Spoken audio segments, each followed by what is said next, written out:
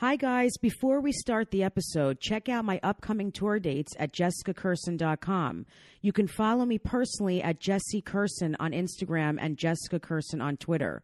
Follow the podcast at Relatively Sane Pod on Instagram and Twitter.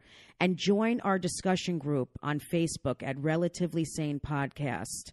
And if you're listening and you love the podcast, which I know you will, please give us a 5-star rating and review telling us what you love about it. Thank you so much for your support. You guys are the best.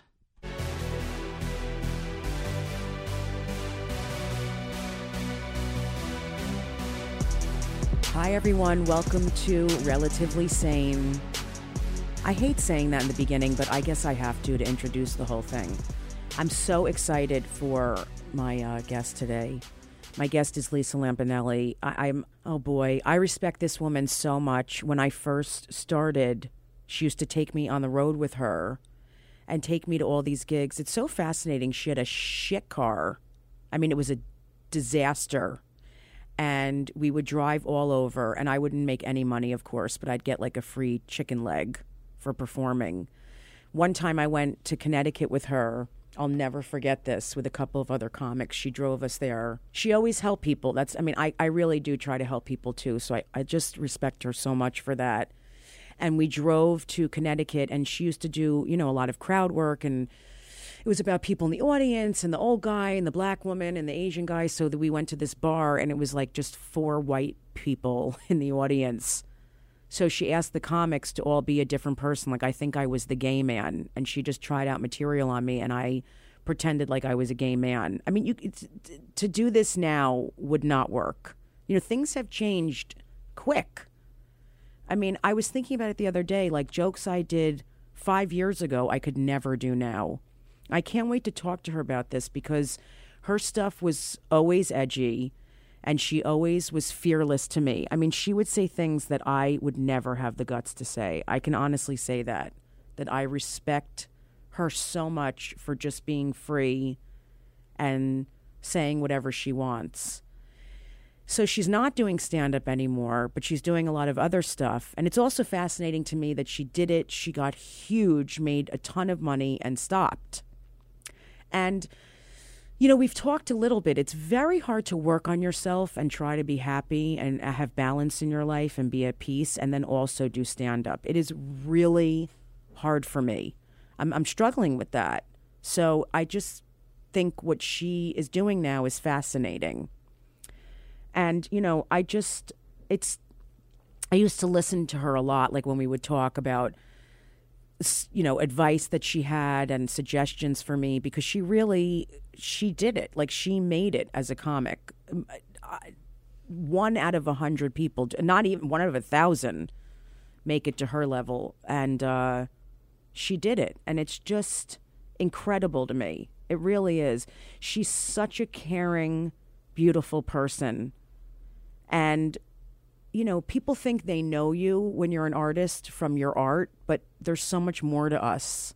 My persona on stage is a part of me, but it's not all of me. I think sometimes people see me on stage and they're like, oh my God, she's so confident, she's so okay with herself. And then when I say I'm depressed, they're like, really? I would never think that. I'm like, why do you think I'm standing here? This is not normal. You have to be depressed to do this. So I'm just really excited for you guys to get to know Lisa even better. And thank you so much for listening. And here is Lisa Lampanelli. Hi, Lisa. Oh, my God. I'm literally pulling over right now. Oh, my God. You're in a car? Yeah, here I'm pulling over right now. Where are you pulling into? I'm on Combo Beach in Westport. I didn't know if you were pulling into like a Home Depot or something. No, why? I'm not a lesbian. Oh, my God, Lisa, I can't deal with you. You know how you lesbians enjoy the lumber. I don't, because I'm a Jewish lesbian, and I'm more on the feminine side, so I can't build a fucking thing. Listen, I've dealt with you. I wouldn't call you feminine by any stretch. Oh, my God. Lisa, don't tell everyone on the podcast what's happened between us. You wish. You wish you could get some of this pee. If you were going to be with a woman, what would they be like? probably have a dick. Actually, you know what? I see these older couples, these lesbians who become, these straighties who become like disenchanted with men, like Meredith Baxter and Elizabeth Gilbert, and they all decide to lick it. And I'm like, anytime I see someone who I kind of admire as a couple, one of them is super butch and one of them is super femme. So I'm like, just be with a dude and shut up about it. Well, it's funny you say that because I'm not attracted to very butchy women. I mean, I can find them attractive, but I would never want to be with someone who's very, very butchy. Right. But I get why, but I just want someone who has a dick, like you're saying. Right. Well, the thing is, what I like is you're not attracted to very butchy women, so that's why it would never work out between me and you. Because you're a very butchy woman. Yeah, I'm essentially a gay man. That's what I think you are. Figured out. You really it's are. I like men, but I don't. Well, but then again, gay men are always horny, and I'm not anymore. Yeah, me so basically, either. I think I'm just an asexual person who just doesn't need a vag or a penis. I just need to sit there and be left alone. You need your dog. That's it. All I need is Parker in my life. That's it. Yeah, I got to meet Parker. Oh, he's such a good boy. This is the thing. Here's what happened, though. Here's the problem with me.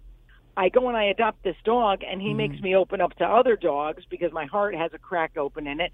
Then I open up to kids and people, and now I'm just super nice and don't even have to do comedy anymore. I'm totally healed. That's what I'm dying for. First of all, my podcast is called Relatively Sane, and it's really you're obviously the perfect person for me to talk to. Because you're honest and you're so in touch with your feelings. But I would love you to talk about why you're not doing stand-up anymore, because I think it's fascinating. You mean with all the wonderful, good energy and non-toxic people in the business? Just kidding.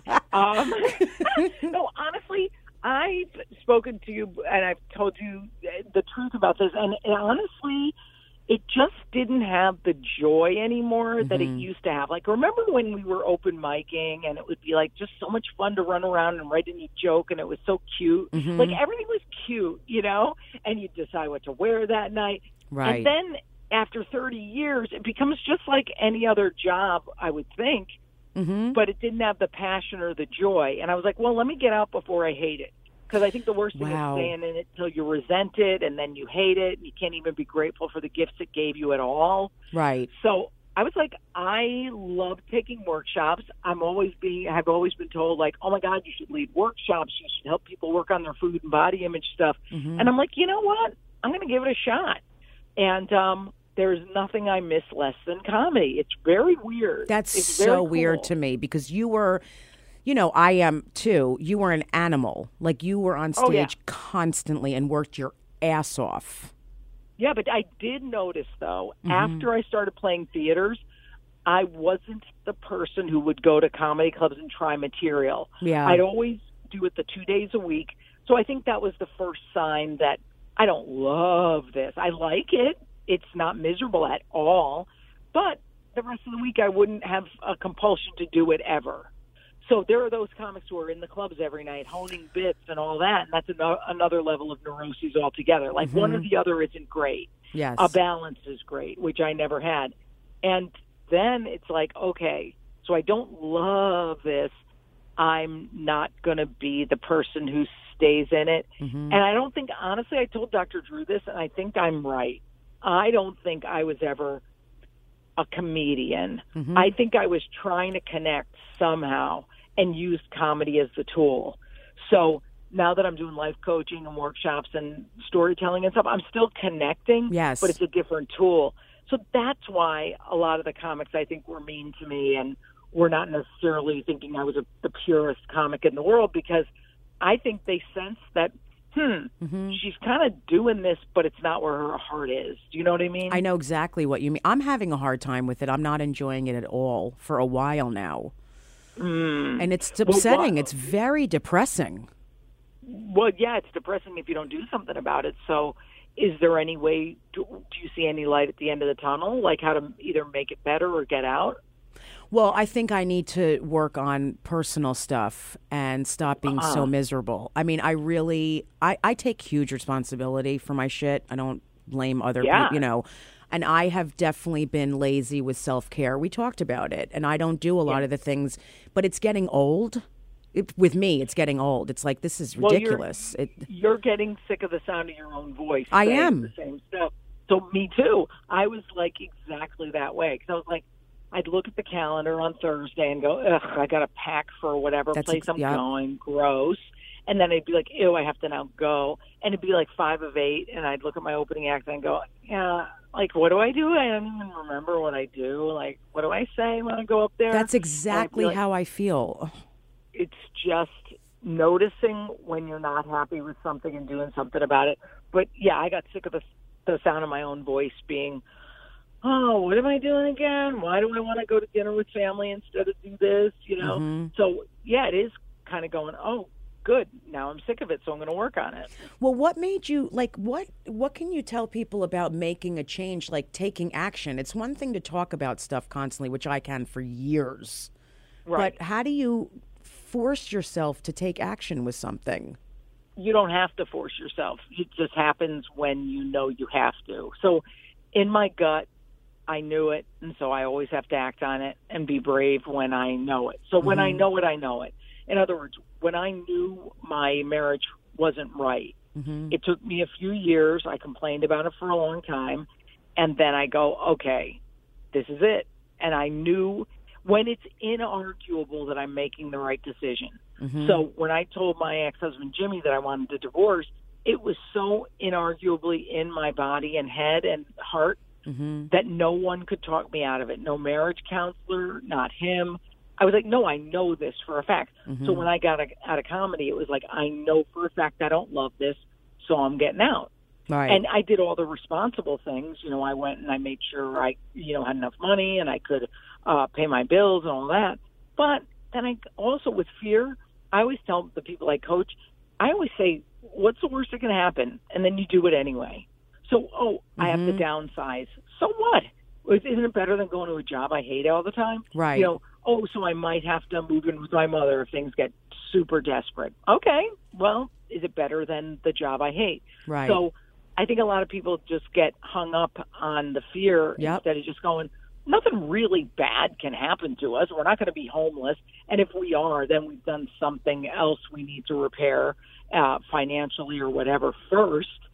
And then go, okay, so I'm just going to take a little step and then the big leap. I think if you can't take the big leap, you take a little steps first.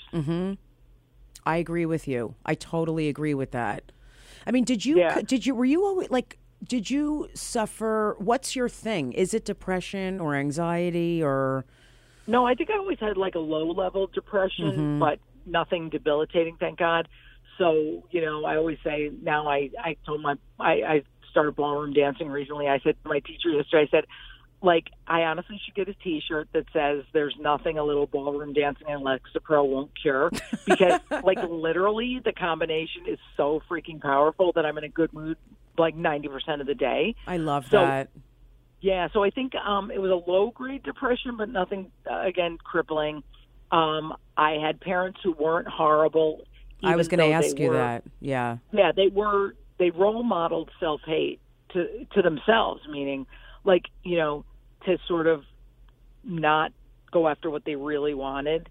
It was kind of hard to see, and that's how I took it on. I took it on as self-hate that, well, if they hate themselves, I'm got to hate myself too. And I think being a middle child, never feeling like I'm getting enough attention, but now realizing years later that's all I did was talk about myself.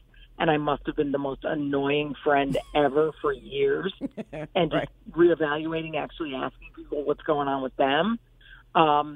So, yeah, and also my mother was a rager and a food addict, and my father didn't stand up to her. So I had a feeling like I was never really protected. But, now that I'm an adult, I'm like, I have a greatest shrink now who's like, well, you're 57. You don't need protection anymore. You protect yourself. And I'm like, holy crap. Yeah, why am I always looking for people to protect me?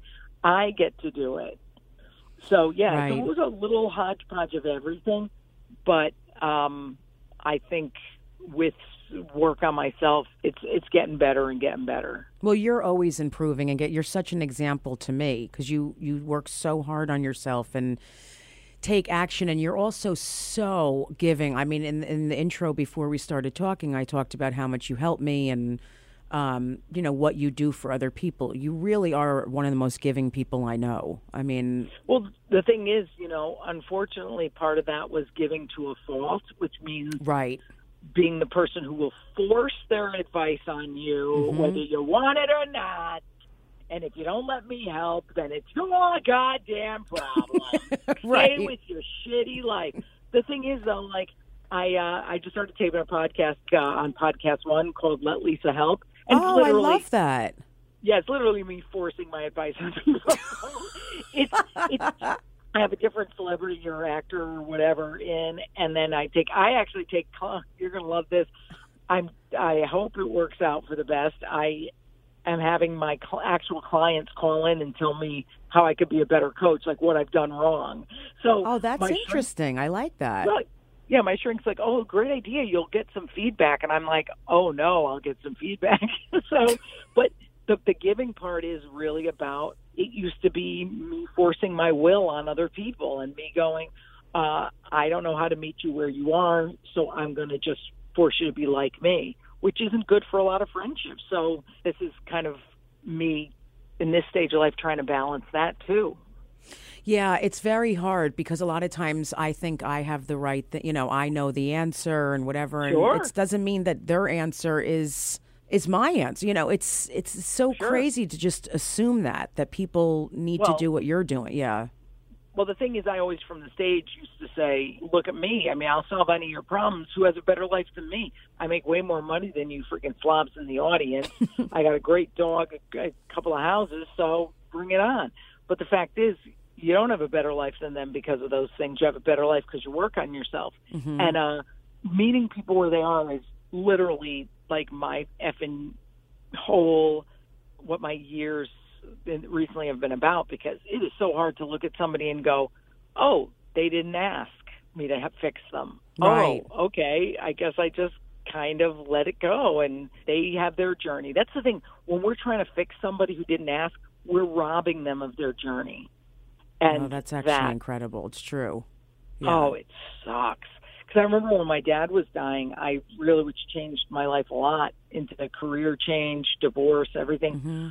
I really forced my will around that house. I was like, we're getting nurses' aides. He wanted to stay home. And I was like, okay, I'll pay for that. But then I got him on all no sodium and this and that. And I go, I was trying to control stuff I could, mm-hmm. but it didn't allow him his journey as fully as he might have wanted to. I've forgiven myself for that. I'm sure he has. But isn't it interesting, even in death, we have to let people do what they need to do? I know, but that's so hard. When my stepfather was dying, I just would watch things and be like, oh, God, he shouldn't do this. He should do that. It was so hard to watch. Oh, yeah. I remember once because my mother was always the yeller in the house. Mm-hmm. And I knew my dad had like 6 months left, and I didn't want her to do any yelling in the house. So I once drove her, get this, I was so furious with her for how she'd been so angry when we were growing up. I drove her to a nursing home parking lot, and she goes, well, what are we doing here? And I go, you yell once in that house when Daddy's trying to sleep, I will fucking put you in a nursing home right now. Like, it was insane. I went home. I get it, though. I get it. Yeah. And I went home, I threw up, and I literally felt like I was play acting the evil daughter just to protect my dad during those last few months. And I was like, that was like insane. But again, I thought I was doing the right thing by protecting him. It's because nobody protected me as a kid. I feel the same way. And I think sometimes you have to do that stuff to protect. I do. I don't think it's so crazy, believe it or not. I really don't. Yeah. No, you get it. You were protecting him. Really, yeah. I just wanted him to have, the best life. I remember the worst part was I had kept a list of songs that I had thought of my dad during, and, or that he had mentioned liking over the years. And I called the priest who was going to do his funeral, and I gave the priest the list of songs. Mm-hmm. So this freaking priest goes, well, and of course I'm furious because my father's just had passed away. The priest goes, well, most of these are okay. And I freaking pulled the car over. Jessica, it was like out of a freaking routine. I go, listen, pal. I go, nobody listened to my father when he was alive. You're going to fucking listen to him now that he's dead. So you're going to play every one of those songs. Not most of them. Every one of those fucking songs is getting played. And he's like, well, I need to explain. Edelweiss was a song that they played the Nazis or something about the Nazis. And I go, okay, that one you don't have to play, but the rest of them you got to play. Can you imagine it's the whole soundtrack to Schindler's List? Oh, my God. It was so wild because I was like, I will freaking protect my dad up until the end. Lisa, I think that's beautiful. I'm very much like you that way. That's something I would do. And it's... Yeah, it's just how did you deal? Oh, God, when did he pass? It was literally 5 years ago last week. I can't believe it's 5 years already. That is insane. Right? And what was great, too, was that I have so much, he's a painter, so I have so much of his artwork. And I had his college where he took art classes. They set up a gallery with a bunch of his pictures permanently there with a plaque and everything. So I feel he's very honored. I also feel he's around still. And you know what? I've forgiven my mother because my mother's not the one who'll say, I'm sorry. It's like Fonzie, who, when Fonzie couldn't say, I was wrong, he can't say the word wrong, she can't say sorry. But I now use compassion as a tool for the last 5 years to get to the point where I'm like, oh, that poor thing, what she must have gone through as a kid or whatever to make her this way. So I'm able to have this amazing relationship. And I think my father knew he had to get out of the way for me to have a relationship with her. That's what I really think. That's so interesting because forgiveness is the hardest thing. I mean, but it's crucial. It's crucial. Oh, I can't believe I did it with my mother because, you know, she was my greatest fan but biggest nemesis, like Springsteen says about his father. And but what's great about it, I really think that now that I've learned to forgive someone like that, I mean, your friends, your other family, it's no big deal. Like, nobody could do worse than a parent or nobody could do better than a parent. No, not at all. Did you pray a lot to forgive her? Like, I feel like... No. Yeah. I mean, I did workshops, like I attended workshops on forgiveness. I read books on forgiveness. And I also did just a lot of self-work. I'm not a big prayer. Like, I don't even think I know how. Yeah. So I actually bought this book by, I think it's Annie Lamott, that's called Thanks. What is it? Help, Thanks, Wow. And it's like those are the three prayers for help, to say thank you, and to go, wow, the wonder of the beauty in the world or whatever. I bought that at the time. And I think I just like let it heal. And I'd go, I kind of worked on acceptance and going, I accept her as she is. She's got bad points, but she's got good points just like I do. And I'm so much like her that I get why, you know, I'm that battle axe sometimes. Yeah, it's so interesting. And forgiving is so freeing. I mean, it's like a huge weight off your shoulders. Well, what's interesting, too, which is even more freeing, and it's terrible, it might sound bad, but right after my father died, like about 2 weeks later, I was at a comedy show, like doing a show, and the promoter rep came up, and he's like, I'm sorry about your dad. And I go, is it weird that I feel lighter? And he goes, you don't know how heavy the burden is until you're not carrying it anymore. Yeah. And I had carried it since I was like 5 years old, the whole protection of my father. And he said, when he said that, I go, I've been weighed down my whole life with this, so of course I can forgive my mother and feel freer and more movement, because my sole purpose in life isn't to protect my father. Right. And again, protect him from what? I don't even know. Just that we were loud, that my mother was loud, that he was a gentleman and he had a handkerchief. He was the type who'd always dress so nice and be a good ballroom dancer. And like, he seemed too humble and light for our house. So what's great is I could kind of go, oh, okay, well, he really didn't need protection. I took that on, so I don't need to do that for other people now. Even people I coach, I'm like, you know what, I can't do this for you. You got to do it. Like, I don't make suggestions. You're not supposed to advice give.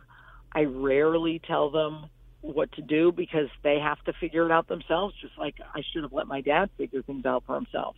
That is so hard. That is so hard when you care about someone and you know the things they can do. I mean, I think people feel like that with me. You know, they know the things I can do to feel better, and it's torture for them to watch it because they care about me.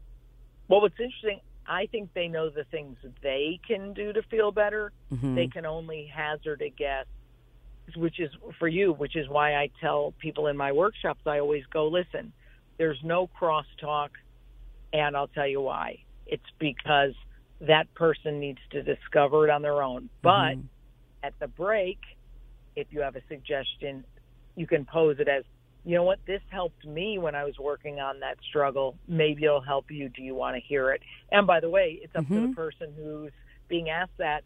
It's up to them to be non-codependent and say, no, I don't want to hear that, or I do. Right. So we only know what works for us, you know, unfortunately.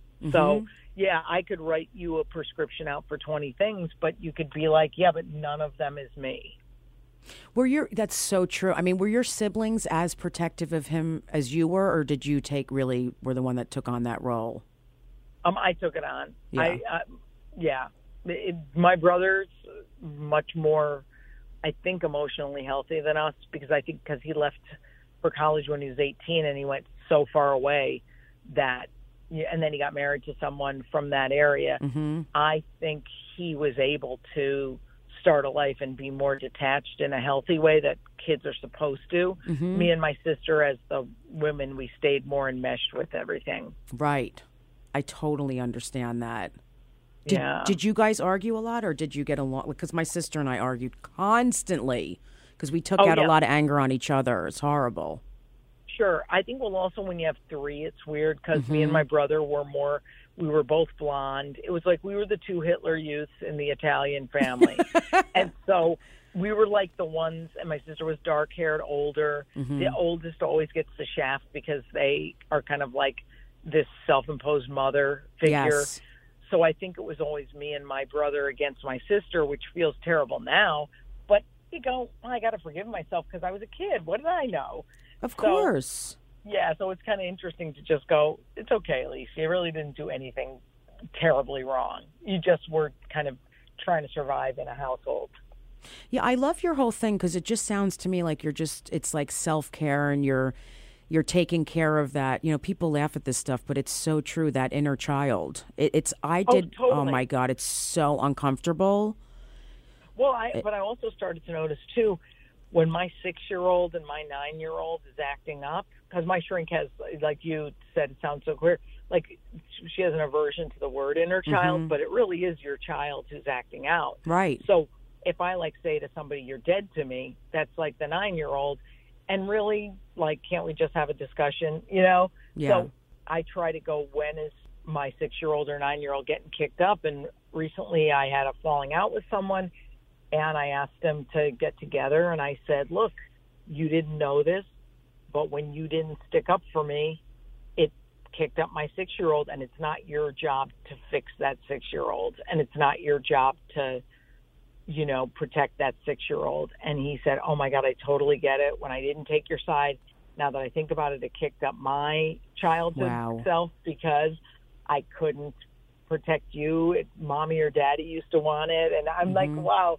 And so when you're going to have a discussion with somebody like that, then you know you're kind of like, at least have an understanding and you're maybe meant to be friends again. Yes. Oh, this is so, I feel even emotional listening to you say that because it's really true. And a lot of people don't look at that stuff that, you know, like being in a relationship, you know, people kick stuff up and it's my stuff from my childhood. But it so much reminds me of something my mother or my father would say or how I felt. I really relate to that a lot. Yeah, it's so, until my shrink started putting it that way, I was like, oh, wow, I thought I was reacting as Lisa. No, I'm reacting as little Lisa, and that's not this adult friend's job to deal with that little bitch. So I was like, okay, I'm just going to talk to them and be like, I'm sorry I did that. I'm sorry I acted like that. But I also think I had a different friendship that I had a fight with, and I told the guy what I just told you. Hey, you had kicked up my 6-year-old. I felt unsafe. And he goes, well, sorry, that's just me. Yeah. And I was like, well, this relationship isn't going to be a friendship, I guess, because right. if someone's just, that's just me, that's not going to work. Well, it's not. It's not. And that's okay. Those people just are around for a little while, and, we learn from them. So it's cool. Yeah, I mean, I just tell people, if you're looking to find a mate, one of the most, even if nothing changes, they have to be willing to work on stuff, or it's not going to work. No, I don't even understand how it could possibly work. I just still don't understand how anyone has a relationship or is married, because I find that totally vulnerable and too difficult. So I am working on myself so much so that someday, if it's supposed to happen, it will. I just don't want to be the person who has blocks up or is taking out their childhood stuff on a mate. And you know what? Of course it's bound to happen, but I don't want to make it the be-all and end-all of the relationship. I totally, and you would need to find someone who's at that level. That's the hard part. Right. You need to find someone who's evolved. Well, what the good thing is when you're not lonely and when you're not driven out of lack, then you don't care if it comes along or not. So right. The great thing is going, wow, I wouldn't change my life now unless it was for the best, like a job opportunity or a mate or another friendship. So being content is really, really valuable because you don't look for anything. Yeah, that's so true. I'm jealous of you because you have what I want, your peace and serenity, and the fact that you work so hard on being okay and that you feel like you deserve happiness. I really am not there at all. Well, I also think you're younger than me. I also don't think you've been in the game as long as me. Yeah. You're what? Are you 40 yet? Oh my God, Lisa, you're so funny. I love you. That's very sweet. I'm going to be 50. I'm going to be 50 in November. Yeah. So I always say to people, like, look, I didn't dawn on all this stuff until I was like 55. Now that I'm going to be 58, I'm like, wow, okay, everything's right on track. And remember, you can't be behind in your own life. So you're in your life and you're supposed to be exactly where you are. Don't try to work faster or slower. Just keep consistent, and then it's going to always work out, because we got to learn a lot of crap. And, hey, I'm still learning stuff. Last week I was being coached, and I was like, I don't want to do anything. Why can't I just sit and do nothing? And they're like, why do you think you can't? Right. Because I was like, I was so driven by achieving for so long that it feels really weird to want to do nothing. And my coach was like, I don't know why you can't do that, but you admired that your father could paint and just read and sit there and look at the view. That's an image that you at least can relate to. And if you want to do nothing, take some time and do nothing. So I'm like, oh, okay. But see how don't worry. We're all still working on everything. Yeah. I mean, I tell people all the time that you were so inspiring to me as a comedian. Like, because a lot of comics will listen to this. What do you think is like, what are the most important things as a performer? Like, how did you get, besides being brilliantly funny, I mean, I would watch you and be like vomiting. I was laughing so hard. But besides all that, because people can be really funny and absolutely go nowhere, obviously. Right. So what did you do to get to that? Like, what can we all learn from you? How did you get so successful as a comedian? I think my onstage persona cracked me up, and I got a kick out of me using that 10% of my personality that actually was. So I always thought it was fun. I always tickled myself. I always thought I was the person you'd want to hang out with. Was I the most original or brilliant or whatever? No, I wasn't clever. I didn't try too hard. On stage, it didn't look like I tried at all. Right. So on stage, you got to make it look effortless, but just have the skills and, hone it. But I think off stage, I was just never satisfied. And that's the problem with being a performer, because it makes you a crappy person. I know, Lisa, I know. it's almost like I neglected everything else because I was trying to fill the hole with achievement. Mm-hmm. So if you want to be a success at anything, you've got to do the unhealthy, unbalanced, fill the hole with achievement thing for a while, and then get to the point where you can do what I'm doing, which is going, I don't want to do anything, and thank God I'm happy and peaceful and Mm-hmm. have some serenity in my life. But if you're content and want a wife and kids and have a great balanced life and go on vacations and do this and that, which is the far better move, Mm-hmm. then you have to let go of any result of being successful and just say, if it's meant to happen, it will. So every comic out there going, I want to be famous, it's like there's a huge price for it, because Mm-hmm. it is hard to take away from friends and family. And if you can balance all of those, the better. But I say always, too, in order to get that balance and live a normal life, which I didn't have, I just had that unbalanced life, Mm-hmm. get therapy so you're forced to have some balance. Stop drinking. Stop doing drugs. Don't be a pothead. I mean, I hate that pot. You know, it's so stupid. It's evil. Like, well, pot is evil. I people laugh when I say that, but it's the one that's brought me down more than anything. Yeah, Because I think just stop it. If you need an addiction, I mean, hey, Jessica and I did fine when we were eating ourselves to death. We got famous. You get skinny and then you can quit comedy. See how perfect life is? Yeah, but I was always impressed to this day, obviously, with your work ethic. I mean, did you wake up and like, what's a typical day like for you? Because what I'm saying is like, there's so many comics who are funny. You know, we know so many people like at the Cellar or whatever, and they're hysterical, but their work ethic is horrible. Yeah, no, I would wake up obsessed. Right. You know, and I'm not saying it was good. It made for a successful career.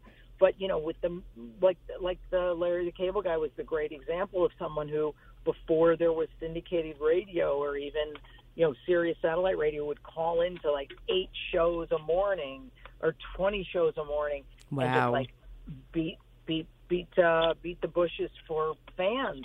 So we just have to call and drive everywhere. And when you couldn't afford the hotel, you'd have to drive to Florida without. And we didn't feel entitled. Like, we didn't think we were so freaking clever that we deserved anything. Like, I was either at the, I think a lot of people are brought up by parents who love them too much, but to a detriment. Yep. They don't love them. They don't love them enough to let them fail. So some people go, well, why don't I have a TV show by the time I'm 25? Or why don't I have a TV show by the time I'm 40? Because you don't deserve it yet. I completely agree. You're going to get what you deserve. Right. Don't worry about it. But it's also, here it is, letting go of the results, but still doing 18 hours a day of work. That's hard. Very. But it's what you have to do. Yeah, it is. And I so understand what you're saying, because I was telling people the other day, I'm like, when I started out, I was like a little geisha girl. Like, I'd be like, thank you so much. Thank you. Like, you were my idol, you know, Judy Gold, like people who've been doing it before me. I was so like nervous around you guys. It's very different now. It is. I'm telling you, these girls, Lisa, they're starting out and they literally don't even, some of them talk to me like I'm an open micer. It's the craziest thing. Again, it's really funny because everyone's famous on Instagram and YouTube. I know. And honestly, check it out. If I was lucky enough to have been born later, I probably would be taking full advantage of that crap too. So I don't put them down for it. But there's nothing that replaces stage time and writing groups and just acting classes and being prepared. So I was just obsessed. I think a way happier life is just to not do comedy. I know, Lisa. I know I'm in such a bind because not even you, but just like, how could you better your comedy lifestyle to make you not dread it? That's the question. It's a great point. Because they have to, I mean, it's a very simple coaching tool. I almost feel it's so 101, but so you're way above this. But, you know, there's this 3 Bs. It's like, okay, you take the task you want to do least, and you go, you either bag it, barter it, or better it. So can you bag comedy? Yes.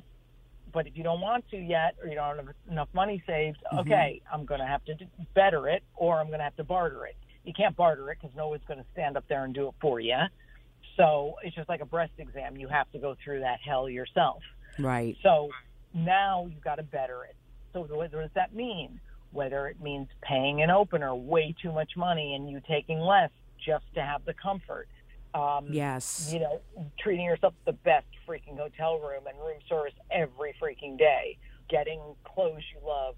Doing way less spots in the city because why the F are you doing those anyway? Well, you're way above it. Asking for more money, taking your kids, taking only resorts and cruises where you can have fun. So in other words, I'm saying these aren't suggestions. No, I get it. We can better things and achieve what we want to, even if we can't quit it. Yes.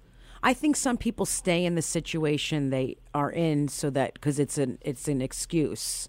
You know, it's a way to not move forward, and it's a story. Does that make sense to you? Yeah. Life is harder, and look at how hard I have it. Right. They like to be like, oh, you know, no, but I struggle. No, but I struggle. Hey, bitch, I'm a Hurricane Katrina victim. Shut the fuck up, comic. I know. When I hear people complain, you know, I have a child with heart disease. So, oh, no. Yeah, I do. I mean, my 3.5-year-old Isabella has had 3 open heart surgeries and a stent. It's crazy. And I've been through hell, like in children's hospitals and seeing sick kids and, you know, having to bring her down to an operating room. It's horrible. So when I hear people like, oh, I can't get past it, stand up New York, I'm like, I get it, but like, it could be a lot worse. I don't know. Well, no, that's where gratitude really helps. Yeah. Because they can switch that to gratitude, and you know, wow, thank God I don't have a sick kid. I'm so lucky. Right. Also some gratitude and compassion. Compassion could help you a lot because you just go, I remember when that was my biggest worry and fear, and it did feel debilitating. So that's where compassion comes in. Where you go, you put aside your kid and your issues and you go, oh my God, I remember being like them. That's how it worked with my mother. Like, you know what I mean? Just yes. Like, that helped me with my father to think about his childhood. It definitely helped me a lot. Yeah. See, that's interesting because we all can relate to their struggles and go, oh boy, if that had happened to me, I would be devastated too. Right. Like nobody complaining about not getting past at a comedy club is thinking about your kid and that you have it worse because they're self-centered, and I don't blame them. I get it. You know, we're performers. That's how we are. But it doesn't make it right. Instead of saying it could be much worse to them, it's almost like you say, you're in exactly the place you're supposed to be right now. And inside you're thinking, shut the fuck up. No, but I agree with you. Yeah, I do understand, and I think it all comes down to being more compassionate and being grateful. I think being grateful is for me, it's the most important thing. Well, it's huge, and they always say that compassion and gratitude are the abracadabras. They really literally fix 98% of your problems because you just get into a totally different mindset, and it doesn't, gratitude and resentment can't coexist. So if you are grateful, the resentment just leaves. That's literally what's happened to me every single time. Yeah. And the resentment is a killer. It's just a killer. Nobody can do it but you. That's the effed up part. It's like, oh man, I used to try to read every book and do this and do that. And I'm like, yeah, until I put in the actual hours and time, I could be doing much better. I could have solved all this when I was 40 or 30. But it wasn't time, I guess, and I got to just let that go. Yeah, me too. I totally understand. That's why I said in the beginning, it's action. Like action is, because I can talk about something for years, but it's all about taking action. What do you talk about that you don't get done? Oh, I'm just, stuck on this whole story that I'm miserable, I'm depressed. I mean, honestly, Lisa, I could go down to the fucking gym and make a call and do things, and I always feel better. I mean, it's really ridiculous. I keep myself stuck. Yeah, like I said to my my teacher yesterday, my dance teacher, I said, do a lot of people come in here in a bad mood? He goes, yep, and they always leave in a great one. And I never understood that because I was never a physical person. I never did the gym and stuff and never got it. this is the first thing I've ever found that kind of cures depression instantly, is just getting, because you have to be in your, you can't be in your head when you're doing it. Exactly. Yep. Yeah. And people also think, like, self-care is the most overused hashtag in the world. I want to just shoot everybody who does hashtag self-care. Mm-hmm. The fact is, self-care could be as little as, you know, I have a disabled friend who goes out on her patio for 5 minutes to just feel the fresh air. Yes. And that's self-care. So everybody thinks self-care is a massage or an hour at the gym or an hour with my yoga. Oh, suck my dick yoga. I know. So it's just like, stop it. You can take those little moments. So that's what I just advise people to just don't feel like you're failing at self-care because you're not doing it like everybody else does. Exactly. I so relate to that. I completely agree. I want you to talk, just before we go, tell people about your play, like where, you know, what's going on, how people get in touch with you, and about the podcast again. Yes. My podcast, Let Lisa Help, is going to be starting every week, and it will be, I think, podcast1.com or Apple Podcasts. Mm-hmm. And it's me forcing my help on unsuspecting guests. You can also find me at lisalampanelli.com, which has all my workshops. I'm doing a big food and body image workshop at Kripalu. Oh, my God, Lisa, I'm not kidding. I might go to that. I would love it. Yeah. It's just such a magical place. And then I do other workshops and a storytelling show called Fat Chance, doing it up in P-Town, and doing another storytelling show called Losing It. Obviously, they're all about weight and food issues because it seems to be my lot in life to make people feel better about their fat selves. You're amazing. I love you so much and appreciate you so much. And you've always been just there for me and so loving. And I am so impressed with you, and like that you've just always worked on yourself and taken action and just try to always be a better person. It's very inspiring. Well, and I'll tell you, I love you. I think as a human being, you're top shelf. I also think you deserve a lot of good in your life. Thank you. And I also think you deserve to beat up on yourself less. And the last thing is, whenever I talk about my two favorite comics, you're definitely like in the top 5. Oh, thank you. So you're 11, but thank you so much. No, I always say my two favorite comics are Jessica Kirson and Brad Williams. That's a huge compliment from you, Lisa. I mean that. Dude, how many do you think I would ever go to a comedy club to see anyone? I know. I went and saw you, and I love you, dude, with all my heart. I love you so much, and I'm going to go to Kripalu. I swear I'm going to take my mother and we're going to go take your workshop. I would love to meet that Yenta. I love you so much. Thank you again for doing this. Of course. God bless, dude. I'll talk to you soon. Okay, bye.